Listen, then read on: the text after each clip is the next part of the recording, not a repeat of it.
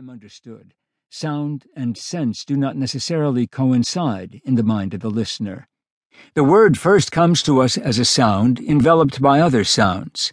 It is only later, on a higher level of abstraction, that we detach the word from its soundscape, parsing its meaning according to linguistic codes.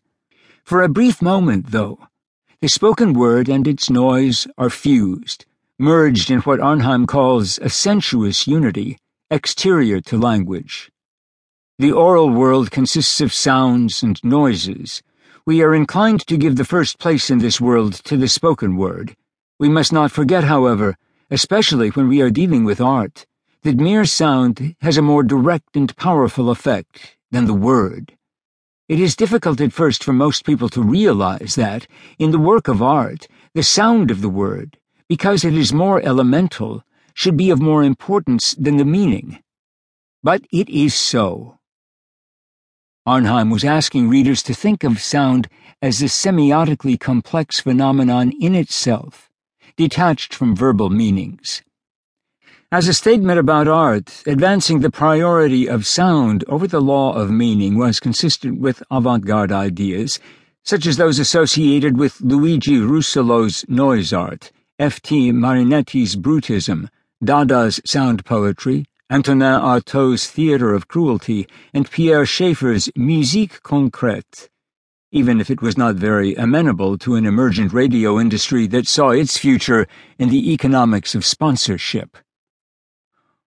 Once sound was no longer tethered to linguistic meaning, a radical form of radio art was implied, as Douglas Kahn has noted, a possibility unlikely to please the guardians of American radio. Phonophobia. In fact, cultural nervousness about the psychodynamics of radio sound had already appeared. The worry was that if sound did not always coincide with meaning, then listeners might stray from radio's message. This anxiety was an early concern of radio research. As Hadley Cantrell and Gordon W. Allport wrote in 1935, when Americans became mesmerized by a technology that exalted the auditory sense above all others, the sound of radio could become a source of distraction, interfering with chores and activities and even disrupting the content of radio itself, leaving programs half-heard. Americans did housework, handicrafts, and farm work with the radio on. They drank, smoked, embroidered, talked, danced, played bridge, did homework, and made meals against the backdrop of daily broadcasts, presumably inattentively. The problem of the distracted listener surfaced as a pressing theme in American public discourse during the 1930s, much the way Internet surfing worries today's cultural elite. Educators and reformers lamented that listeners were not giving radio programming their undivided attention. Surveys indicated that many Americans simply did not focus on radio shows. Young people in particular, it was thought, lacked sufficient concentration to give radio its proper due, failing to listen with discerning interest to radio's speaking voices and their messages. Without greater attentiveness, reformers feared, American listeners would lose their critical edge, becoming more passive, even lazy. To avoid bad habits, listeners were advised to consult with network guides in newspapers so as to make more deliberate programming choices.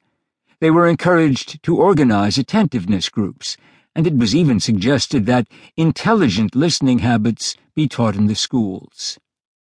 In the view of the cultural elite, Americans were experiencing what I would describe as a kind of acoustic drift, straying from radio's message.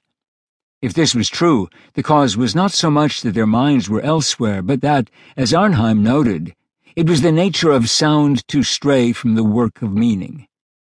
Since sound follows the listener wherever he turns, radio tends to become the auditory foil of daily occupations, attracting sporadic attention, but not really commanding its audience. Pure sound, he wrote, encourages the mind to wander. America's cultural elite may have had radio's socioeconomic influence in mind when preaching against distracted listening, but the logocentric assumptions they brought to the medium, especially the assumption that radio's form should always be inseparable from